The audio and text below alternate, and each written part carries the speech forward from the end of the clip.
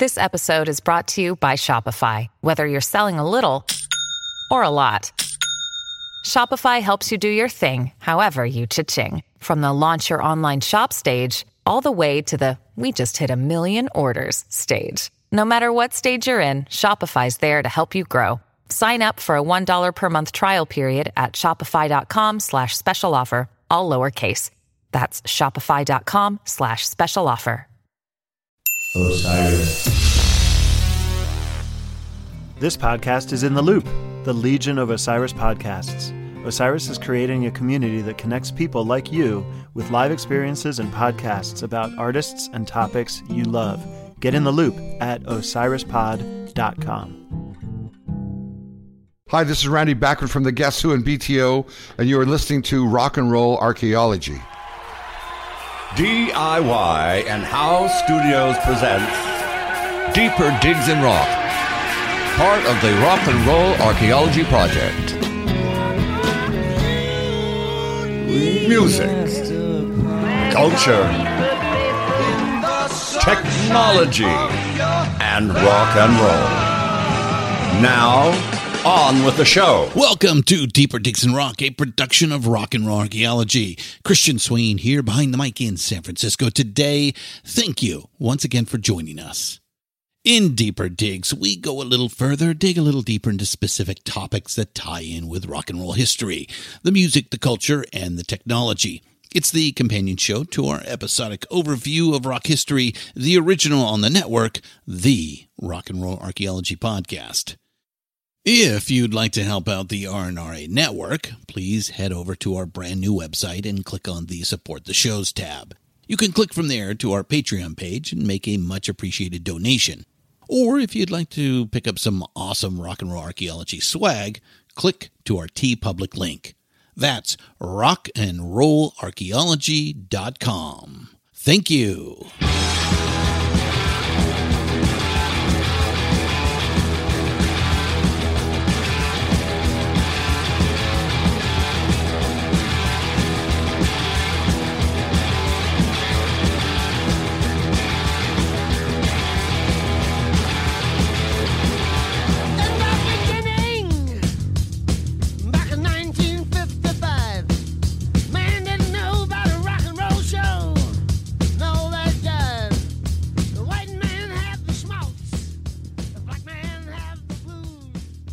Yes, let there be rock. Today, the Rock and Roll Archaeologist sits down with a couple of hardcore podcasters, Stephen Michael and Sonny Hollywood Pooney. Have a weekly podcast journey called Growing Up Rock, found on iTunes and most podcast apps. Like ourselves here at the RNRA, Stephen and Michael are big fans of hard rock and metal music. They both grew up with the late 70s, 80s, and 90s music, so their show is about big guitars, big drums, screamers, and big hair. Well, not all of it, but a lot. One thing is for sure, they like the music loud. So, let's hear all about these rockers. Ladies and gentlemen, Stephen Michael and Sonny Pooney.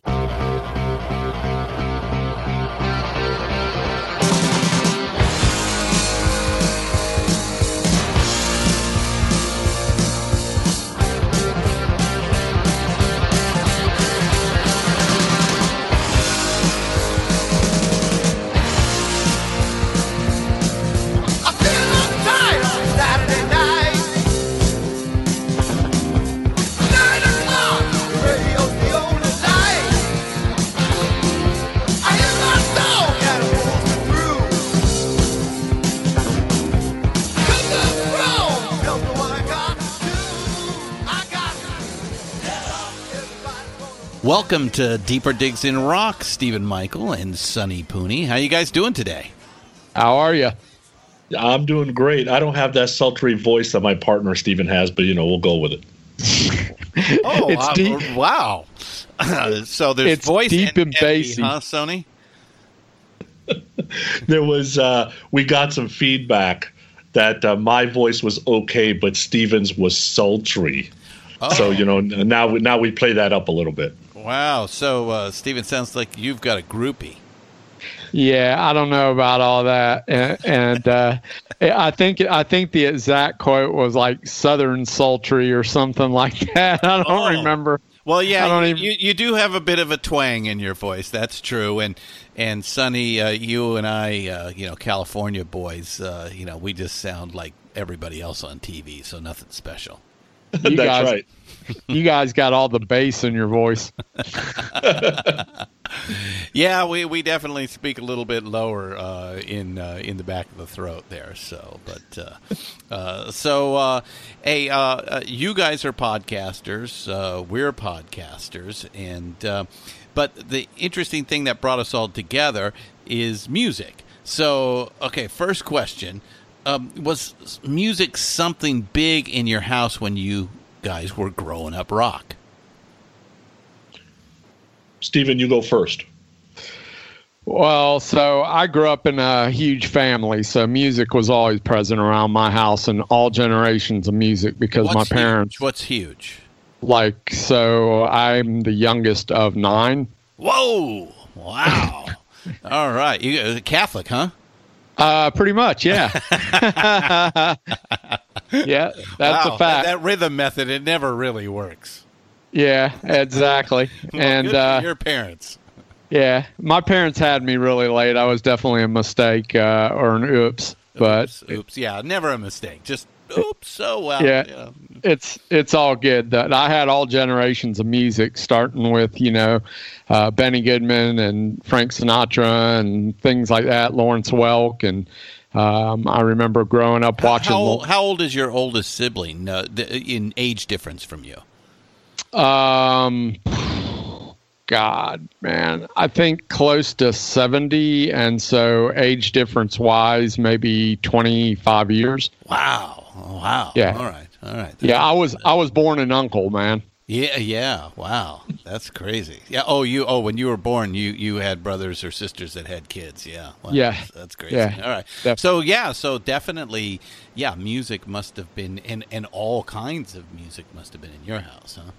Yeah, everything from Lawrence Welk to Led Zeppelin. Wow. All right. And Sonny, how about yourself? So my story's a little different. My parents were both East Indian, so I'm first generation born in the U.S. They migrated here after they got married. Mm-hmm. And music in my house, my mom had started listening to some music on the radio. She loved Air Supply. So I remember All Out of Love playing over and over and over. Yeah. But my dad never really got into like any music besides Bollywood, because he was singing and dancing that stuff in India. So when he got here, he didn't want to hear anything else. So for me, it was MTV. MTV was my growing up. Right. I've got a little secret to say. I love Bollywood.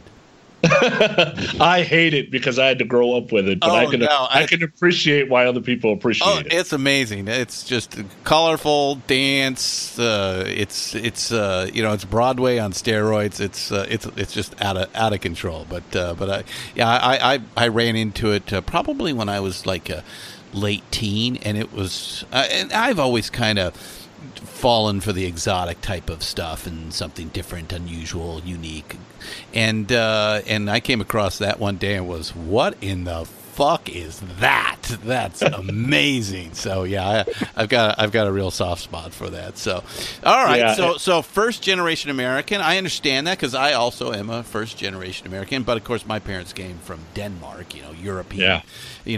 So they had a little bit of the they had always had a little bit of that American side of things going on there. But so are you come from a big family as well? No, it's just me and my brother, and my brother's 7 years younger. Oh, and okay. So you were the musical pioneer in the family. Oh yeah. So when it came to Kiss, he was 100% on board. When it came to Hall & Oates, I brainwashed him there too. He was 100% on board. I like Metallica. Yeah. He likes Megadeth.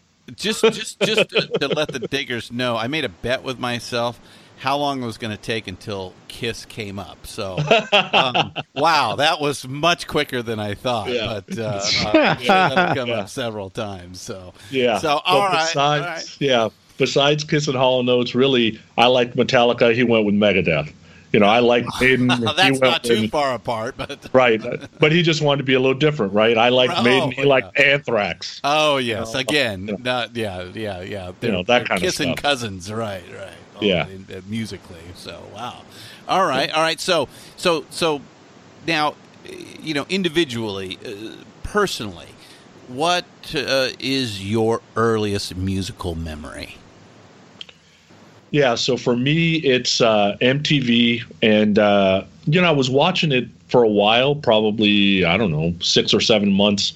Is this when MTV first launched in '81? No, we're talking 84-ish. Okay, right. So I'm watching it. It's been on for a few years. It's a cultural event now. Yeah. Yeah, and it's in my sophomore year, right? So people are talking about it, so I'm listening, watching, but kind of listening, but not really paying attention. A lot of pop acts, everything from Madonna to Genesis or whatever was on, Michael Jackson, etc. But the one that caught me was Heaven's on Fire, and I'm like, wow, those guys got it going on. I want to do that. That looks like fun. Really? There's girls. Well, yes. So it was Heaven's on Fire that got me. Okay. All right. And Steven, how about yourself?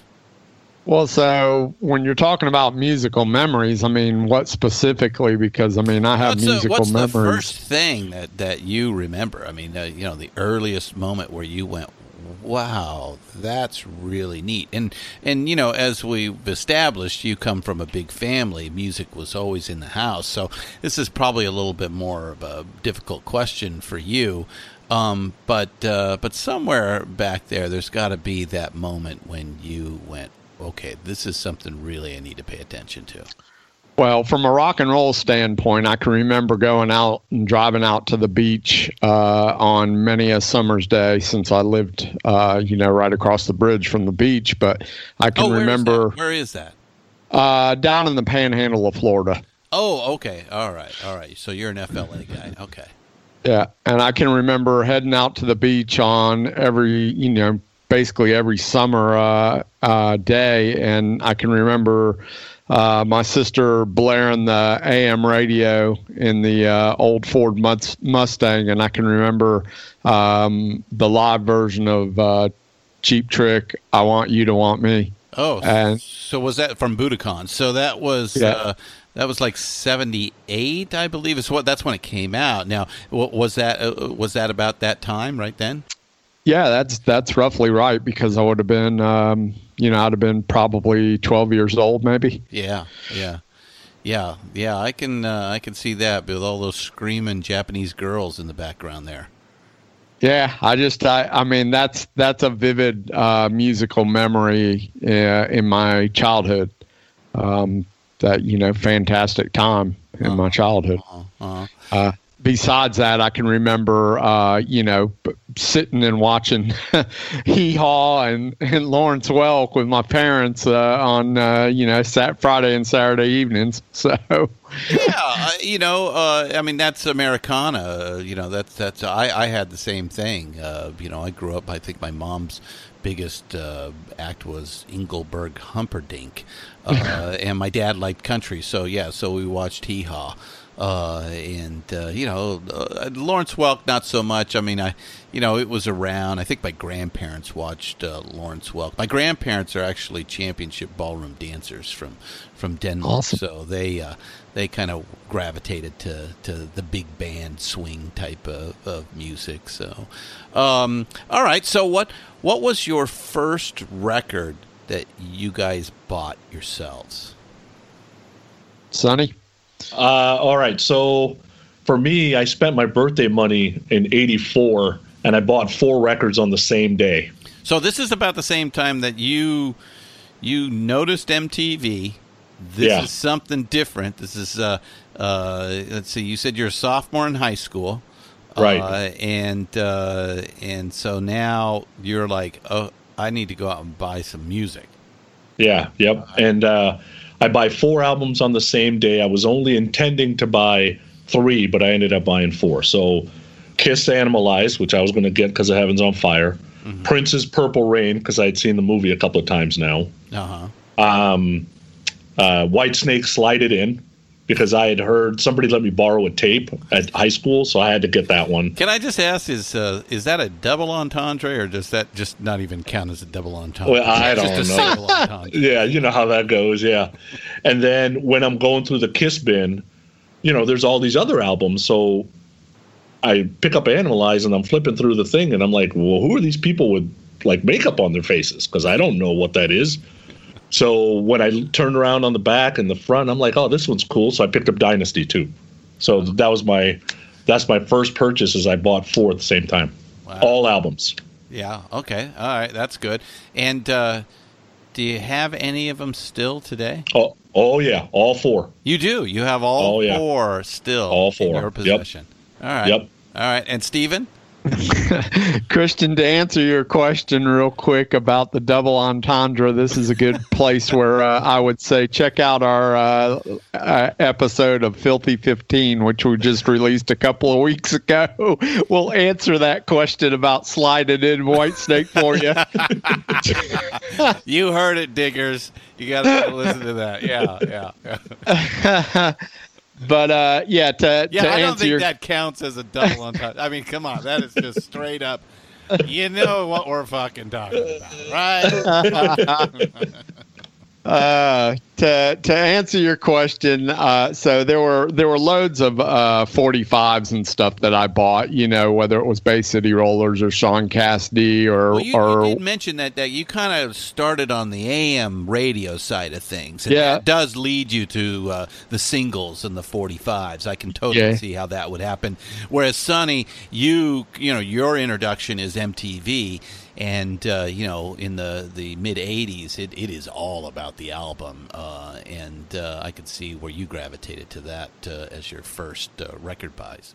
But my serious records, my first 2 records that I ever bought with my own money, and this is actual albums in rock and roll, I went out to Sears and Roebuck. I walked up to the mall because I lived within walking distance when, I don't know how old I was. I can't tell you, probably 13, 14 years old, however. But I walked up to Sears, Roebuck and Company, and I purchased 2 vinyl albums. And they were Boston's first album and the Cars' first album. Those are the 2 albums that I purchased. Very interesting. Both late 70s editions. Boston, Tom Scholz, his Basement Made album, which was absolutely incredible. Just, production values that he got. Of course, the guy was an MIT grad. And then the Cars. And, that's interesting. Both bands are out of Boston there. But the Cars, trying sort of a new wave attempt, but still straight ahead rock and roll. So very interesting. Very interesting. Completely rock and roll album. I think they got lumped in with a lot of the new wave stuff, but Elliot Easton's an underrated guitar player, and that first Cars record is all rock and roll. Yeah. But I think it's Hawks's electronic sounding keyboards that kind of push them into the quote unquote new wave of rock. But yeah, I mean, just great songwriting, primarily with Rick Ocasek there, but two very big classic rock albums. I can see that. So hey, did you guys ever have to hide your music from your parents or your brothers and sisters? For me, the only thing I ever had to hide from a standpoint of records and stuff was actually Richard Pryor. Richard Pryor and George Carlin. I think I had both those albums, and I listened to them as a kid and probably shouldn't have been listening to them, but I thought they were fantastic, especially that Richard Pryor record, man. Oh yeah. That was a bit taboo for a young man in that age. I can see that. What about you, Sonny? Did you have to hide records from your parents? Not a stitch. Really? Never hid anything. Totally. They weren't into it. They didn't understand it. They had no clue. They had no, because I was getting straight A's in school, so I had basically right. Yeah. I had basically carte blanche. I could do whatever I wanted. Yeah. You're one of those guys. I get it. So, was record buying ever an addiction for you two? For me, CD buying became an addiction. When the CDs came out, yeah. Oh yeah, because I worked at a retail store and we sold CDs, so I got a discount on top of that. Right. And then I was there when new ones came out every Tuesday. I could be the first one that got it because I knew I was the one putting them out because I worked in the music section. Oh, nice. So you were in the music business. Well, yeah, in the music selling business at the end, yeah, I guess.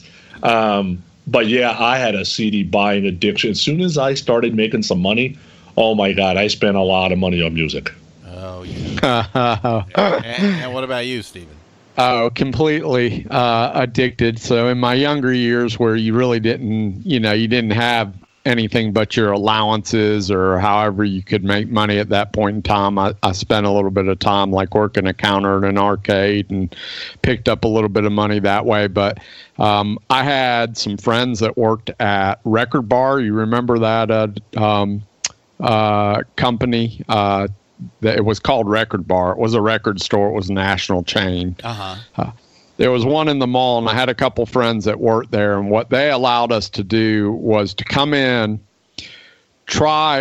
we would, at that time, it was all about cassettes. I didn't buy a lot of vinyl. I bought more cassettes than anything. CDs weren't even around, so it was a little more portable, right? Yeah, it was cassettes and vinyl. So I bought tons of cassettes, whatever I read about in the latest Krang magazine or whatever, and they would allow us to buy the cassettes, take them home and try them. And they came with this little decal that they put on the inside. And it was somewhat of a little bit of a warranty or something. So if anything went bad with the cassette within like 30 days or something, you could bring it back and they would exchange it for you. So basically that's what we did. It was like a turntable of cassettes. We'd take cassettes, we'd go home, we'd try them. This one's shit. So bring it back, trade it back in, get another one. Right. And that went on for years. They even hired us at one point because every month or every quarter they had to do a complete inventory of the store, which meant basically an overnight count of everything that they had. And so they would hire us for the night to come in and count records. And so we did that. We did that for years, it seems like, going on. And so that was one way that I got records. And then the other one was every waking dime that I got, I spent on cassettes. So yeah, I mean, complete addiction. Yeah, you were addicted. Did you ever get help for that? Did you go to rehab, or do you still have the addiction? No, I still have the addiction. It just comes in the form of downloads now. Yeah, Spotify and all that. It doesn't cost anything. Well, what made it worse is that as I got older and became, a young man, out of my teens and in my 20s, I went to work for a record distributor. And so when I went to work for the record distributor, every Friday, it was back in the days of cutouts and promos, and every Friday they would literally, and this is no shit, every Friday I would walk out of work with probably a 2-foot stack of CDs. Wow. Every Friday. I mean, at one point in time, these were the returns. These are the ones that were going to go back to the record companies, right? No. These were the promos. These were promos. Ahead of times, right. These were the ahead of times. These were promos because we were in sales, so we were selling records to record stores. So every Friday, I walked out with like a 2-foot stack of CDs, and at one point in time, I think literally I had somewhere in the neighborhood of close to 2,000 CDs at my house, and I was like, okay, I got to get rid of some of this because, I mean, no space, right? Yeah, and a lot of it was just like, okay, I'm never going to listen to this. This isn't even my thing. You know what I mean? And so I had to get rid of it. Yeah. I still have the addiction. You still have the addiction? Oh, yeah. Of buying vinyl? Of buying music. Yeah. And sometimes vinyl. So I've got the new Hailstorm coming in vinyl. I've got Bronx Boy already ordered coming in vinyl. I just bought Dead Daisies in vinyl. I'll buy CDs. A lot of the times I'll go to the artist's website and buy from there. So that way, if I can get it signed, I'll get it signed. But I know where the money's going versus like buying it off of Amazon or eBay, because I don't really know if the artist is getting the money. So, and I want them to get the money. And then if I don't want the album, I download off of iTunes. So I've spent thousands of dollars on iTunes downloading one song at a time. Yeah. Well, that's because you're an A student. Oh shit! So Stephen, you got really into the music business, certainly on the distribution side of things, and I think you're still in the business to an extent, right? Isn't that what you do? A little bit. It depends on how you look at it. I mean, I've been in the business various besides times. Podcasting, Yeah, I mean, I do. I do local security at some of the different venues in town. So, I mean, you can count that as sort of being in the music business. And then now the other, you live in Atlanta, right? Right. And then the other part of it is I do audio editing, which is not, I wouldn't consider that in the music business, but it depends on how you look at it. I don't know. There's there's a new music business. It may be more music than business, whereas it used to be more business than music. But hey, if you're you're in the scene and you're working the shows and you're doing some audio editing, that's all part of it these days. Everybody's scraping for whatever they can to get in. I know legends that are in that position these days. So that's it. Yeah. I mean, I think there's a new business that's being, it's evolving into something, and it's not there yet. It's amorphous at this point, but I think that's part of what we're all doing. We're in this new world that's been created or through creative destruction. It's now turning into something different, and there's lots of opportunity for folks. Now, there's not any of the money that there used to be, but at the same time, there was an opportunity, 10, 15, 20 years ago. I mean, I've heard it said that literally, and I wasn't totally joking when I said that if you worked in retail, you were in the music business because that was the only job you could get in the music business because all the rest were filled with lifetime appointments. Yeah. Mm-hmm. Makes sense. Yeah. Yep. Yeah. So, did either of you guys pursue music? Playing it as musicians? Yeah, I had my only shot was 1988, 89. I'm in Northern California. Every band out of there is getting signed, and we recorded a demo, paid a bunch of money, played a couple of times. What do you play, Sonny? At that time I was playing keyboards and I was doing backup vocals, right? I tried bass and I couldn't do it. I wasn't good enough. But for me, that 88, 89 was probably the only shot. I've got tapes and stuff we recorded, but there was one major thing missing from my end, and that was talent, because I had none.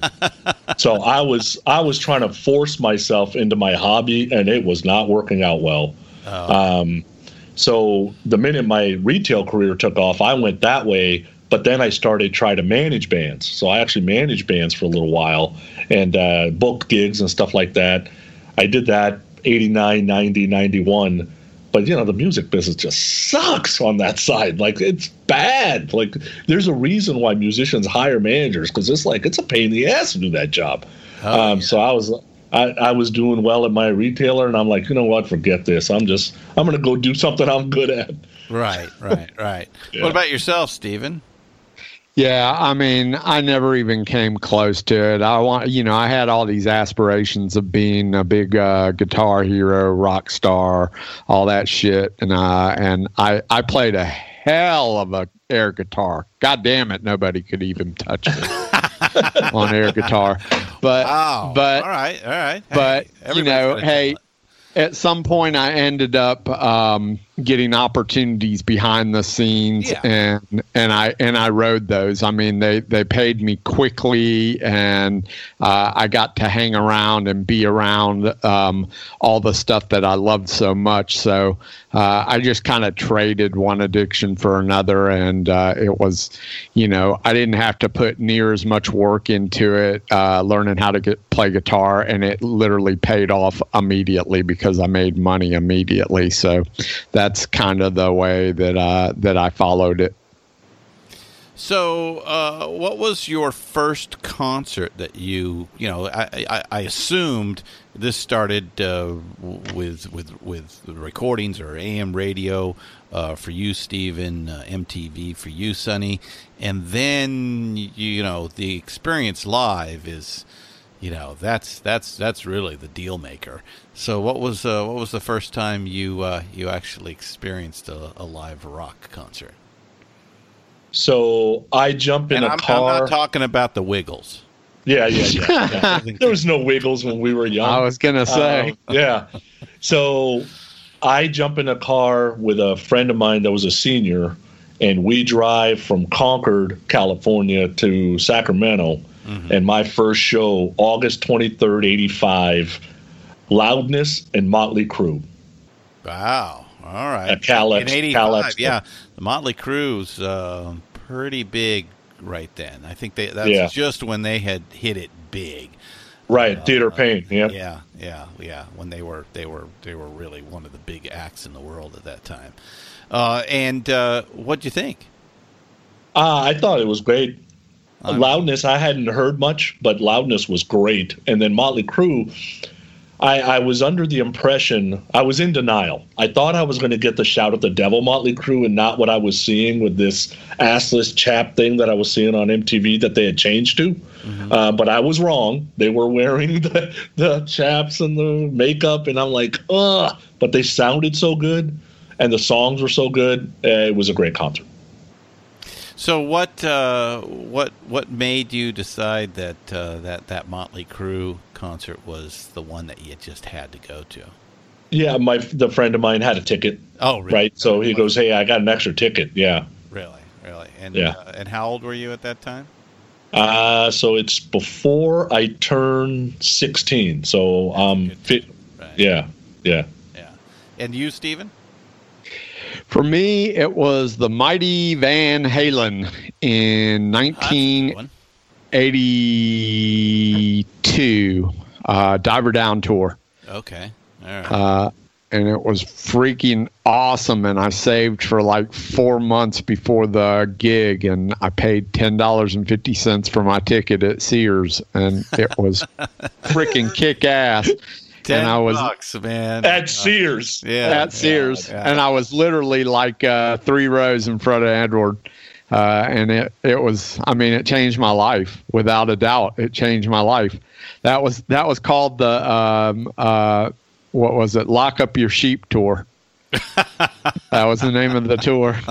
And I can vividly remember, I couldn't tell you who opened. I know it was somebody shitty though, because they always had sort of shitty openers, but I remember vividly them opening up with Romeo's Delight, and I remember the spotlight hitting Eddie and him launching into that riff, and Dave doing a roundhouse kick over his head. It was freaking awesome.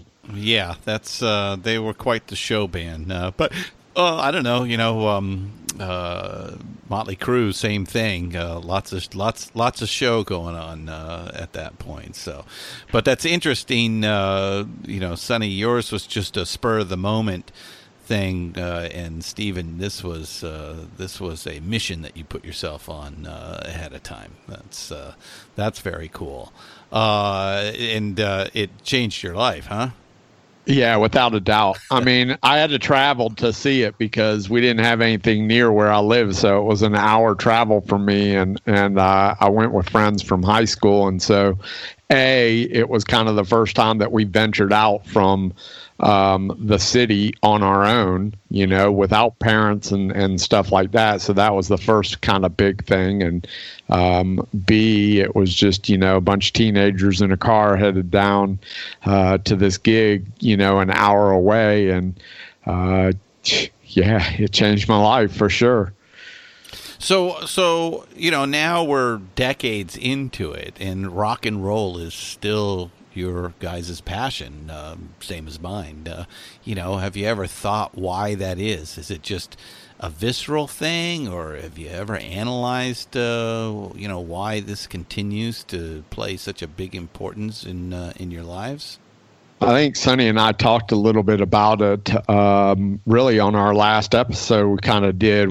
We talked about how, with everything going on in the world today and all the climate and just craziness that's happening, the one thing that's always constant for both of us, I think, is music. It has a way to bring people together. Sonny and I didn't even know each other a year and a half ago, and now we're doing this successful podcast and about to celebrate our year anniversary because music brought us together.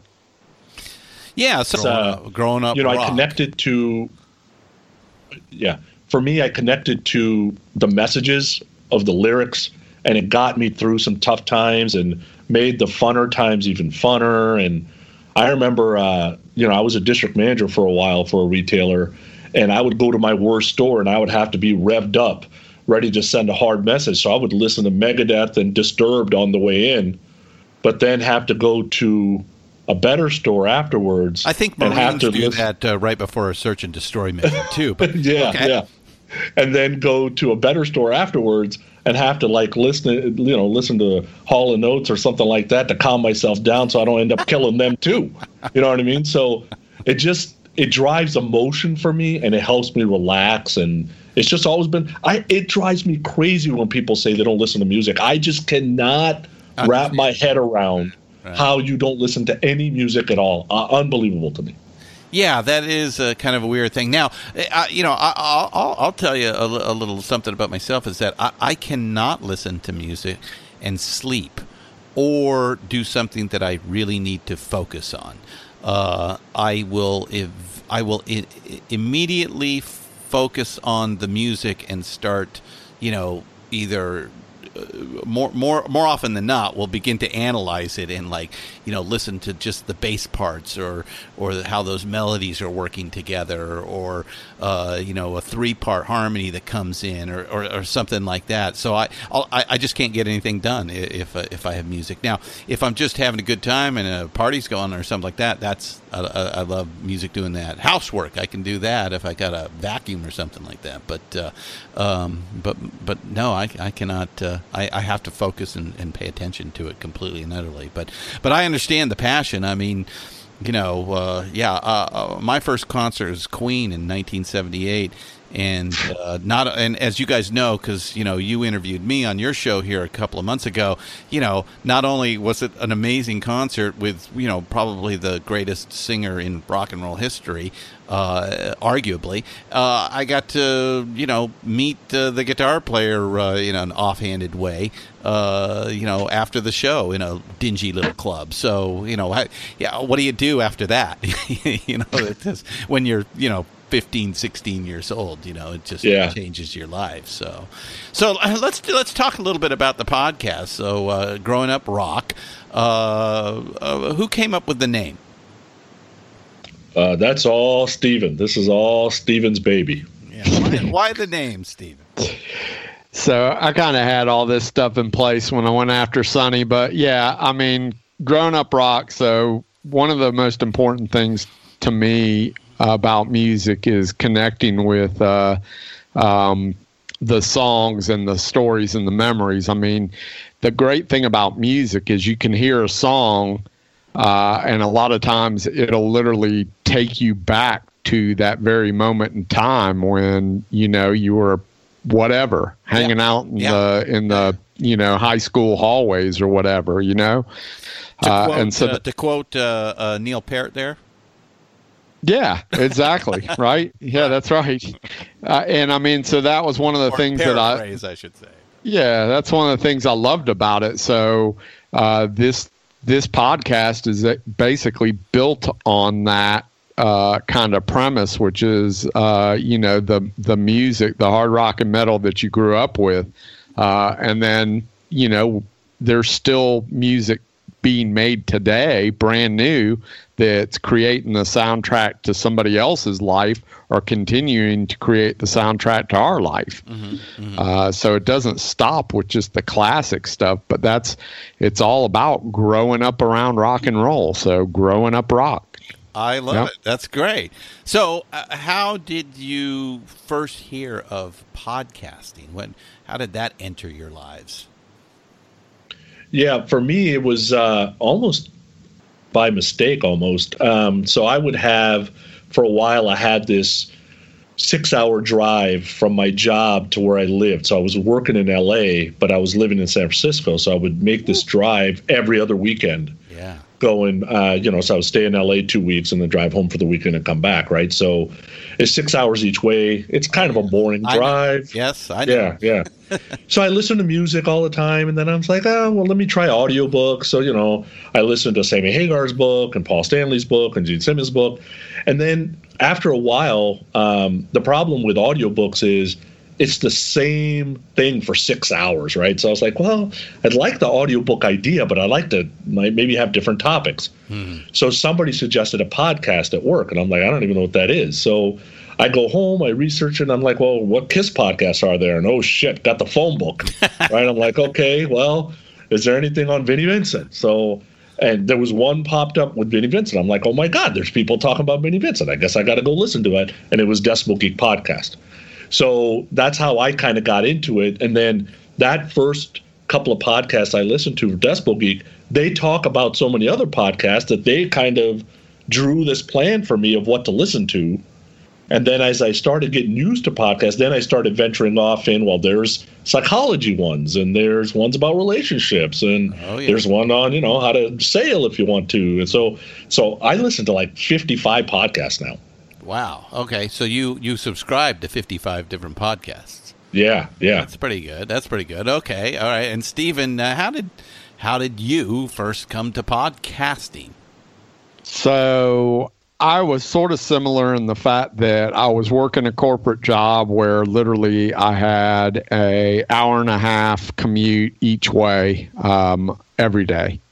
And I went out I knew about podcasts. I mean, I knew what they were. I think I was listening to one or two at the time. I don't remember what they were back then. But I went out to seek out more rock and roll podcast because there wasn't a whole lot around at that point in time, or at least I couldn't find them when I tried to search them. There wasn't. When we started 4 years ago, there was like maybe two.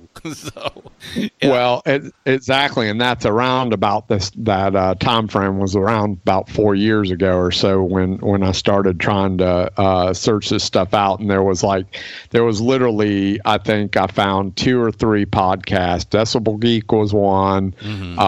Rock and or Roll was another one, and he had just completed like this complete Def Leppard like discography of every Def Leppard record. So it was like 2 or 3 parts, and then I want to say something like Talking Metal or something like that, and that was basically it at the time. And so I really sort of started getting into it and enjoying that, but then I was like, you know, I'd really loved to do my own show, and just started having kind of visions of how I would want that to go and what I would want to represent. And so really the thoughts kind of started around about that same time.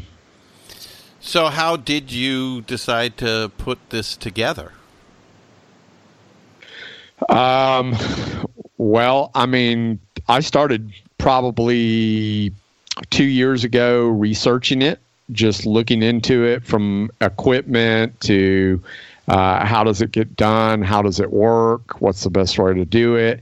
One of the things I found is that there's a million different ways to do a podcast, and there is definitely not necessarily any right or wrong, but there's a lot of varying quality out there. So there's podcasts that, in my opinion, are just awful from a quality perspective. Oh, yeah. People sounds like they recorded on their tape recorder, and you know, they're just not great in front of the mic, and they don't try to be great in front of the mic, and so that's a little bit, you know, just isn't my thing. And so I wanted a much more kind of controlled, sleeker type thing, but still for it to be loose enough to have fun and feel like, hey, this is just, you know, people hanging out talking rock and roll. So I didn't want it to lose the spontaneity that it is. So I just researched a bunch of stuff. Then I went and tried my hand at podcasting and guest hosted on a couple of different podcasts. And that's kind of it. And from there, that's how I met Sonny.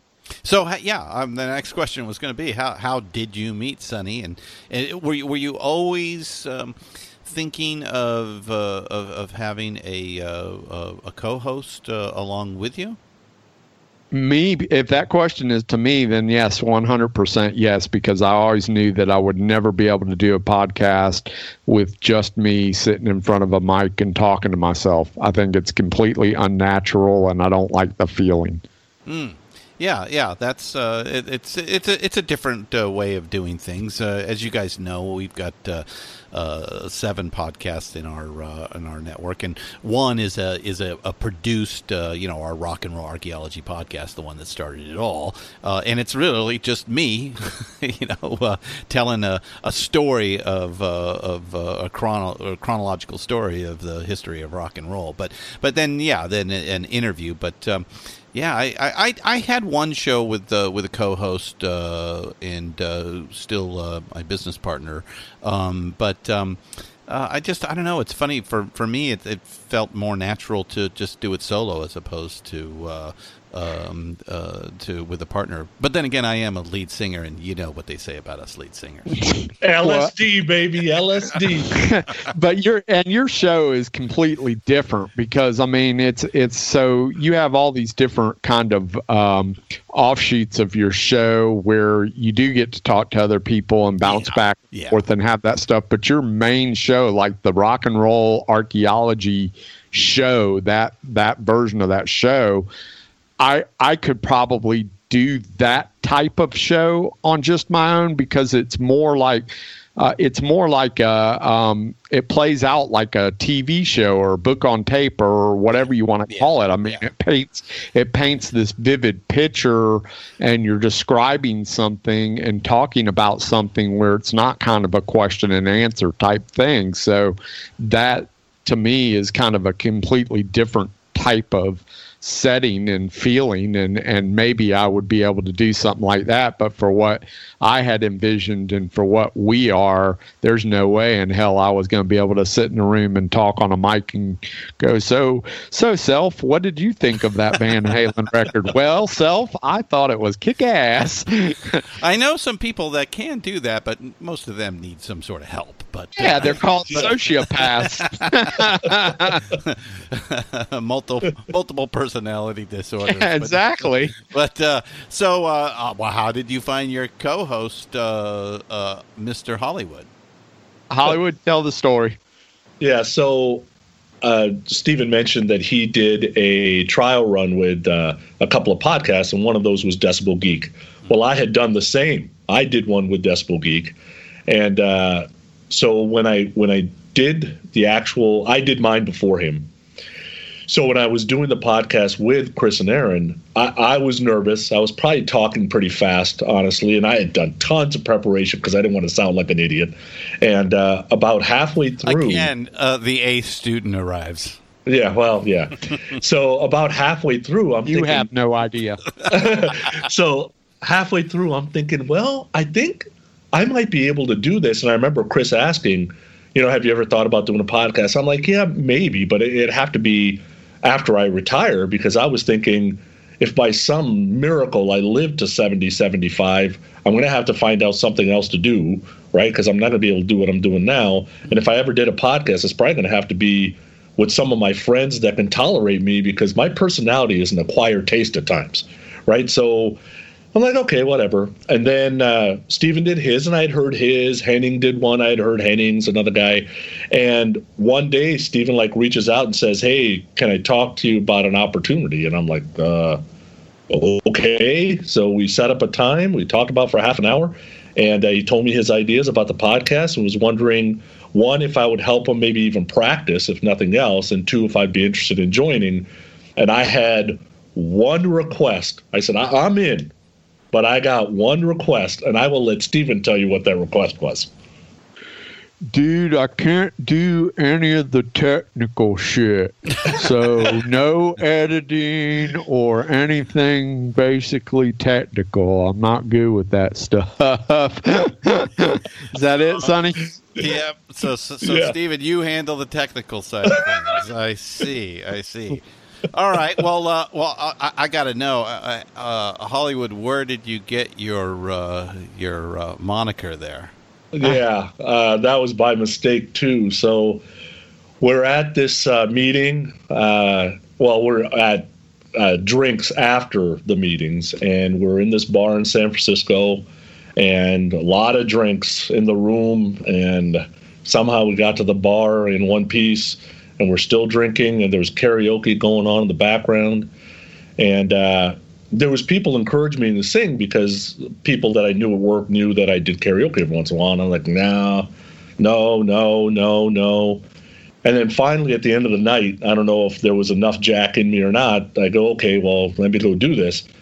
And I never really did karaoke in front of work friends, because it was just weird, right? So went up there, and for some reason I decided to do Prince's Kiss.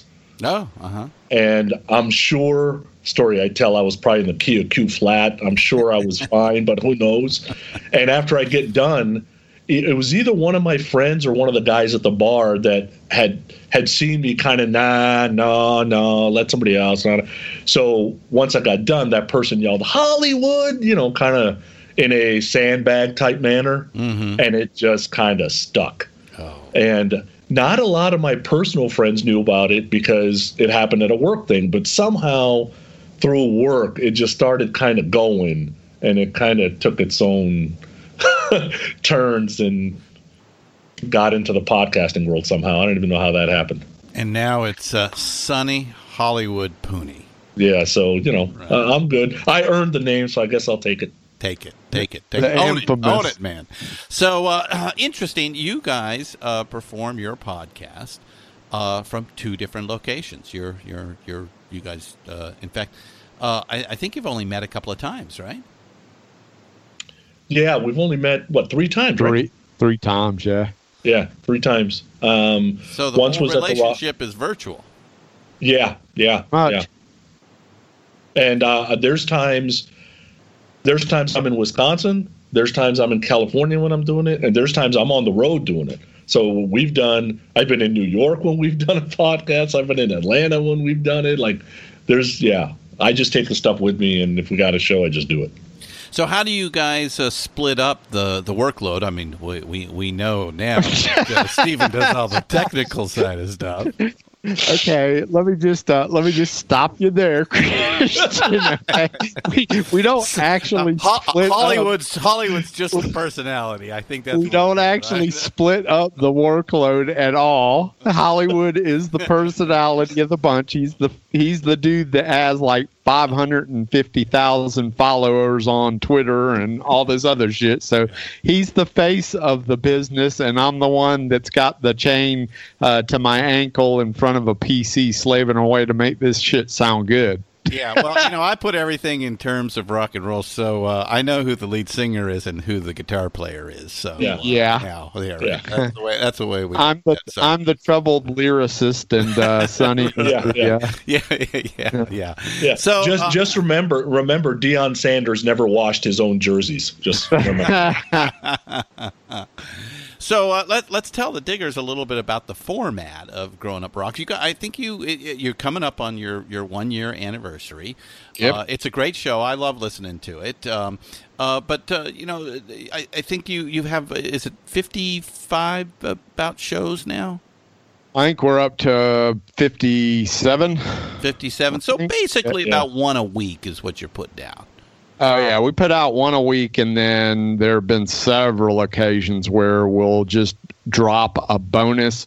We won't call it a full-on episode, but we'll just drop a bonus piece, or we've done a couple of these what we call time capsules, which is where we'll talk to like a listener, or we'll talk to somebody and just talk to them about their earliest musical memories. And so we put out a few time capsules with different podcasters and different individuals, where we talk about, kind of really a lot what you're kind of talking to us about is kind of those first musical memories and things like that. But yeah, I mean, definitely we've probably put out close to 70 pieces of stuff. Yeah, and our thought process is some of our favorite podcasts don't do the same thing every week. Like, it's not a themed episode every week, or it's not an interview every week, similar to what you guys are doing on Rock and Roll Archaeology, similar to what Decibel Geek does. Sometimes they have themes. Sometimes you guys have interviews. Sometimes you're telling a story. Sometimes you're interviewing somebody else. But you pepper all that in throughout the episodes to try to keep the listener engaged with different things at different times. Right. And we're doing the same thing. The only difference is we don't have 5 or 6 different podcasts working with us. We're doing it all ourselves. Yeah. Right? Yeah. So now you guys do a fair amount of interviews. What do you think your biggest get has been so far? Probably the biggest get that we've gotten is, I'm guessing, Steve Stevens. Idol fame. Yeah, Steve Stevens was a pretty big get because he really doesn't do a ton of interviews. I mean, I haven't seen that many interviews with him, especially on podcast. I mean, I'm not saying that he doesn't do them. I'm just saying that I haven't seen that many with him. So I think that that's probably one of the biggest gets. And then early on, I mean, like our second episode, not our second, maybe our fourth episode, we got Greta Van Fleet. Before they really broke loose, they were kind of new and at the beginning, and so that one was pretty big get as well. But we've had some good ones. Yeah, you definitely have. Yeah, and I like that we get the opportunity to talk to a Paul Dean from Loverboy, because nobody's interviewing that guy, or Marco Mendoza from the Dead Daisies, because everybody's busy talking to Karabi, right? So. And I think you get different views from those folks because they are honestly part of what's going on, but they're more behind the scenes, and you don't always hear their stories. So I've enjoyed those more than what we do. But the interviews are tougher. It's tougher to get, like when we do a themed episode, the two of us can get together and do one. When you bring a third person in and you're going to interview them, and especially if they're a personality and they're on the road and at times Steven's catching them at a concert, et cetera, then it's very difficult for both of us to do the interview because we can't combine the time right. So a lot of the interviews Steven does on his own, but that is part of what we do. So you mentioned you've got a couple of different formats. We've talked a little bit about the interview, and we've talked obviously about the Growing Up Rock guests, of which I was one of. What are some of the other shows that show themes that you guys do? We always like to do these themed episodes that they're basically based around hard rock or metal.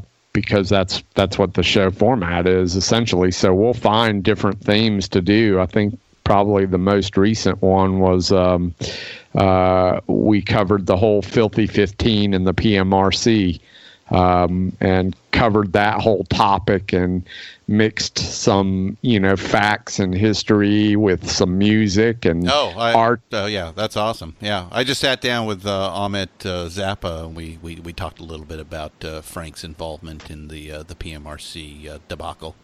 Yeah, so exactly. So we did all that and mixed in our own music, and it was good. Sunny.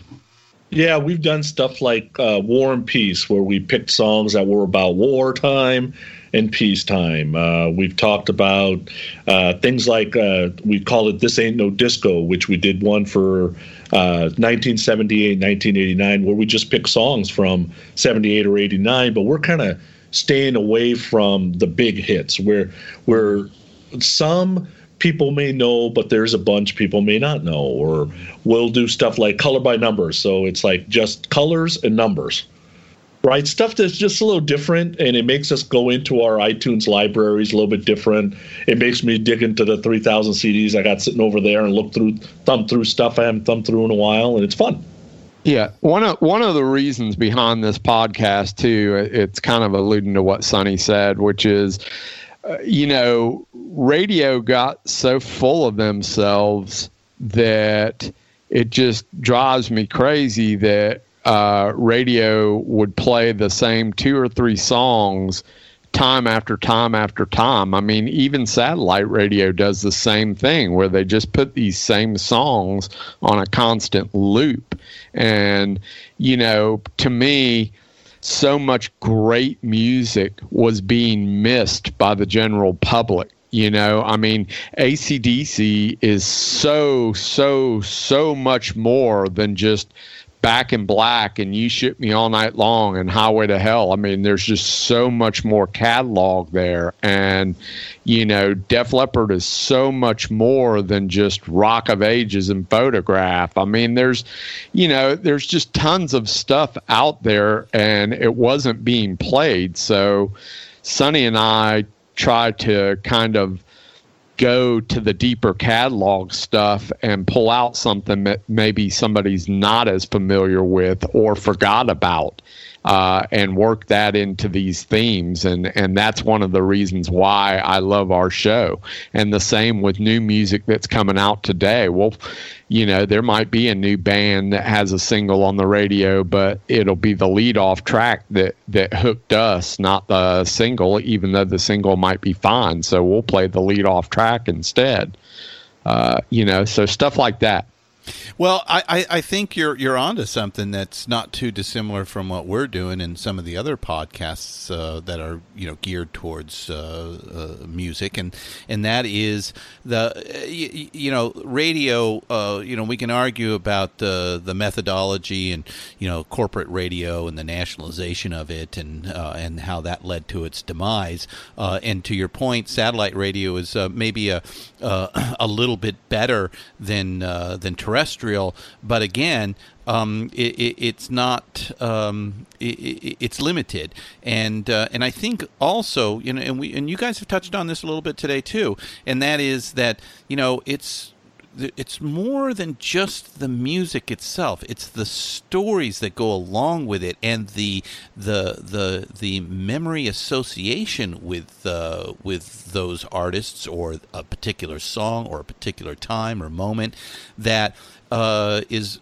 Through podcasting, you can create a greater connection point to a particular audience. It may be fragmented, it may be small, but that's probably the future of music discovery.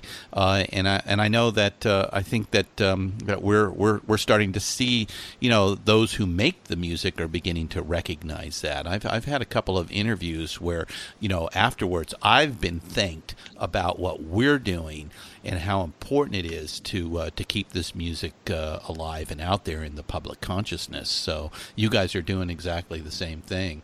So, okay, where do you guys see Grown Up Rock in 5 years? Oh, God. I was going to say we'll probably be divorced because we might kill each other. We're actually not that bad. We actually get along pretty good. Well, I know a good attorney if you guys Yeah. I would say, I hope I see it continuing to grow. I hope we continue to get bigger and bigger names involved that get the word out.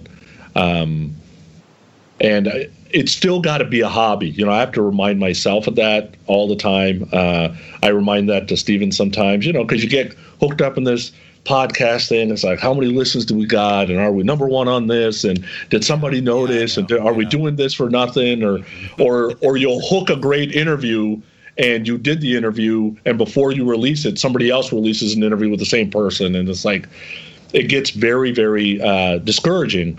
But then at those times, we have to remember, it's still supposed to be a hobby. We were going to talk about music anyway. So as long as it stays fun, I think I can do it for a long, long time. And Steve? Yeah. I mean, kind of what he said. I mean, he's not wrong about anything that he just said. I think I would be lying to myself if I didn't say that I would love to see this thing grow and prosper. I mean, why can't I be the next Eddie Trunk? Why can't I be the next whatever? Why does he get all the glory? I'm just saying, do I think deep down inside that, I have a chance at being as big as, whatever Eddie Trunk or any of that stuff? No, not necessarily. I'm not living a life of delusional grandeur, but doesn't mean that it can't happen. And it doesn't mean that I want to continue to build the show in that direction. It'd be nice if we had enough sponsorship. And you said, what was my vision in 5 years? It'd be nice to know that within 5 years, I have enough sponsorship to at least cover cost of what it costs to do a podcast. And then in addition to that, to maybe make a few things better, which is, like better promotion or, just a few small things here and there, a better piece of equipment or something like that. So that would be really my biggest dream, 2, 3, 4 years from now. All right. So, okay. So what's the last concert you guys saw? I just saw Warrant a week ago, and not even a week ago, like 4 or 5 days ago, and they were awesome. I saw some of the video of that. Where was that, Sonny? Waukesha County Fair in Wisconsin, like 7 miles from where I'm living right now. Okay. And it's just a little fair. They were outdoors. It was supposed to rain that night, and not a drop while Warrant was playing, which was great. And Steven? Last thing I did was I worked Smashing Pumpkins the other night. So that was the last how did you like that? I'm not the hugest Smashing Pumpkins fan. I do like some of the music, so I pick and choose what songs I like, but I thought they sounded great. I thought they had an interesting stage set. And lots of costume changes, things like that. So I thought there were some definite cool elements to the show. So, I mean, I enjoyed it, and I got paid to be there. So there you go. Can't beat that. Right. All right. So here's the $64,000 question I've been waiting forever to ask you guys. Okay. You ready? Sure. I'm scared of this. Why is Kiss so big? It's all you, Hollywood. Yeah, it's part cartoon, part scary, part talent, part the 4 personalities, those 4 painted faces. Not all 4 had to hook you, just one had to hook you, and then you were hooked into all 4. And they were consistent with bringing out music and being out there playing every single year since they started. Road Warriors put their work in, went through the trials and tribulations of the years that, came after. They tried to be Motley Crue, they tried to be Bon Jovi, and then reverted back to just being themselves. And there's, the comic book geeks love them, the guitarists and the musicians overall love them. Just music fans in general like the music. The collectors like all the toys, like all the shit I got in my room. There's just too much stuff, and they hit the businesses dead. The genius of Gene Simmons, I'll tell you. That's exactly what that is, right? They got everybody. But it I met many people in my life that absolutely hate this man. Yeah, look, when I was young, I was a contrarian about them. But I had my moment with Kiss, the Love Gun album. It was about my age when trying to figure out as much as I could about what this sex thing was. I figured Love Gun would help. Did it? Yeah. But slide it in better. Slide it in help more. Yeah. Oh, by slide it in, I was way past that. But all right. So, dream interview. Who do you guys look for getting here in the next year? There's so many people. Yeah. For one of the things I think we've been focused on doing is not just interviewing like so-called rock stars, the A-list. Right. I mean, I think some of the better stories lie within people that aren't necessarily, like Sonny said, up front and center. Some of the people that are behind the scenes. I mean, we just did that interview with Bob Nalbandian. I really enjoyed that. That guy did all these documentaries for Inside Metal, and like you, Christian, he grew up on the Sunset Strip a little bit, and he knew a lot of different people and just had some really good stories. So as a personal fan, I just kind of enjoyed that, somebody, Bob Nalbandian, nobody's going to know who that is necessarily, but it doesn't matter if the stories that the individual is telling are engaging and fun, And so I look to things like that, but I mean, Sonny? Yeah, and I agree with Steven, but I will tell you, I don't need to interview one of the Kiss guys. That's fine. They interview plenty on their own. But man, I would love to talk to Eddie Van Halen. I would love to talk to Bruce Dickinson. There's some folks out there I would love to get an hour with. That when I saw them on stage, they were just heroes. Yeah. Well, they call it being a rock star for a reason. So that's right. What's next for you guys? Rockin' Pod. Yeah, Rockin' Pod is next. That's going to be a blast. Yeah, tell us a little bit about Rockin' Pod. I'll start. It's in Nashville. August 25th is the actual Rockin' Pod day. There's all kinds of celebrities coming, interviews, panel discussions. I think there's 26 podcasts there. There's a pre-show on Friday night, and I'll let Steven tell you all the highlights on that. Then there's a show on Saturday night, and then there's a comedy show on Sunday. So they've made it kind of a full weekend. It's the second annual one. And, there was just this podcast movement thing that happened either this week or last week. And we didn't join that because, you can only go to so many things. We got lives to live too. But this Rockin' Pod thing, we were there last year in the inaugural year. And it's something that we made a lot of friends there. And we're really connected to the people that show up there.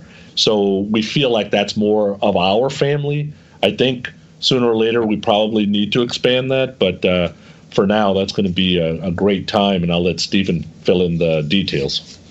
Yeah. I mean, just like Sonny said, one of the best things about podcasting, Christian, is the community. Yeah. I mean, there are so many of us that give our blood, sweat, and tears in putting out quality shows.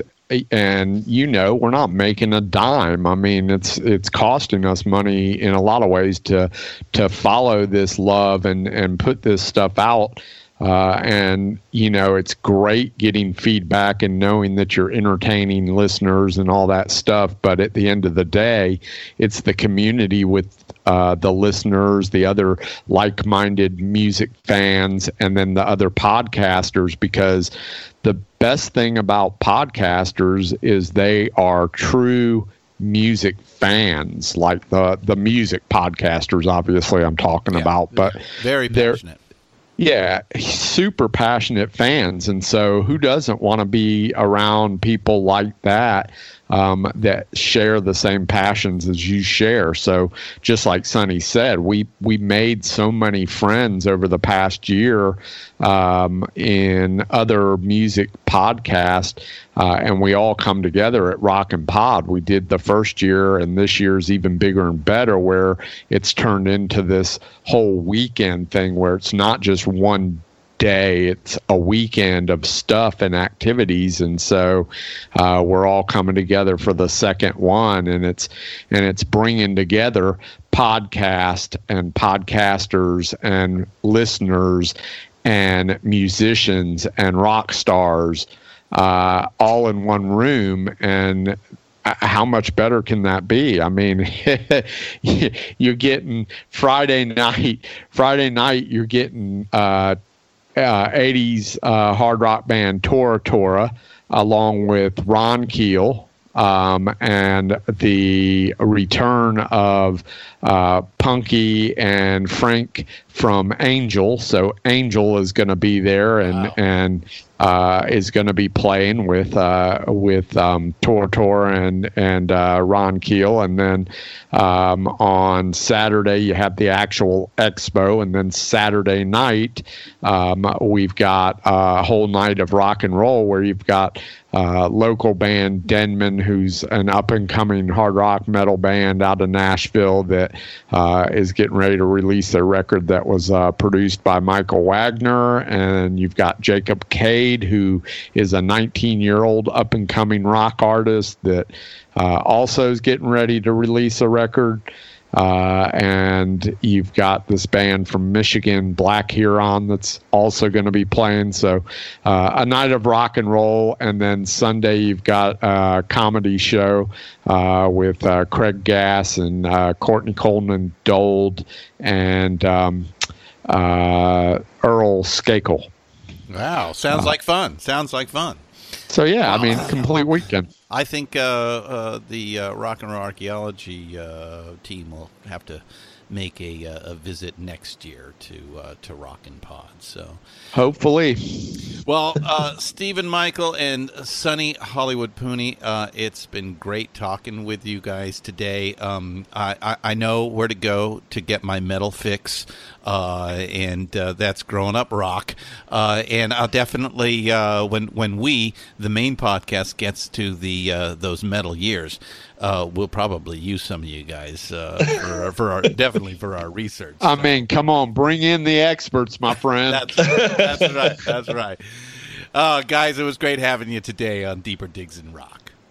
Hey, thanks, Christian. Thanks so much for having us.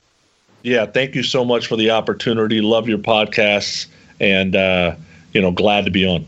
I wanna rock.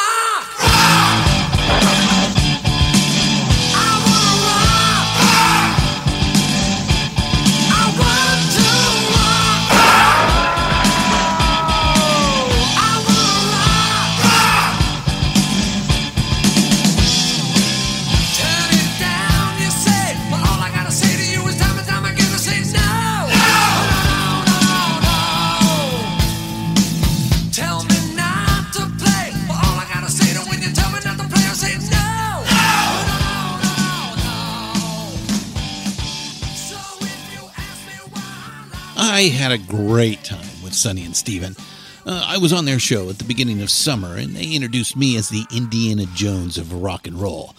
I seriously had never put that together. But you know what? I'll take it.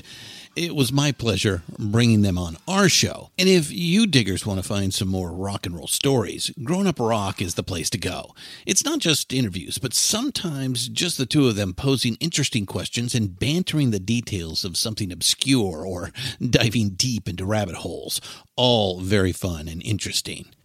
As you've heard, these two are serious guys about the subject. They even went to Nashville for the Rockin' Pod Fest, and Steven even moderated one of the panels. All right, folks, that's Growing Up Rock, wherever you find your podcasts.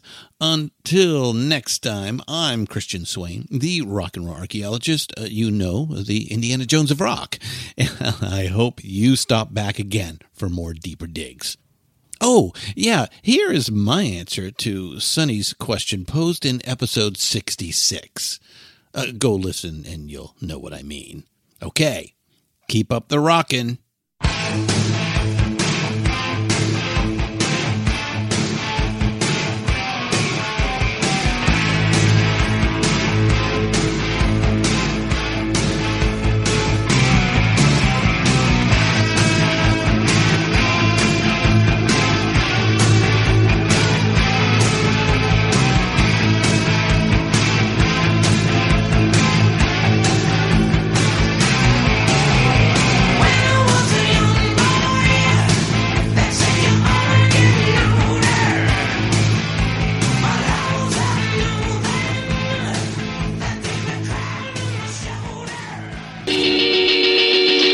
Looking for ways to help right the wrongs of social injustice? Oxfam America works with people in more than 90 countries to save lives, develop long-term solutions to poverty, and campaign for social change. And we do it with the help of our friends in the music world. The Beatles were Oxfam supporters back in the day, so were the Stones. And through the years, musicians and music fans have helped Oxfam push hard to work for a just world without poverty. Folks like Radiohead, Coldplay, Pearl Jam, DJ Shadow, and many, many more have encouraged their fans to join the effort. You can too. Go to oxfamamerica.org to learn how you can help. Deeper Digs in Rock, produced and hosted by Christian Swain. All sound design and incidental music by Busy Signal Studios. All quotes performed by actors unless noted. Playlists can be found at iTunes, Google Play, and Spotify. Please purchase these great and important tracks. All songs, clips, and references can be found on our show notes. Please visit rnrap.com for more information.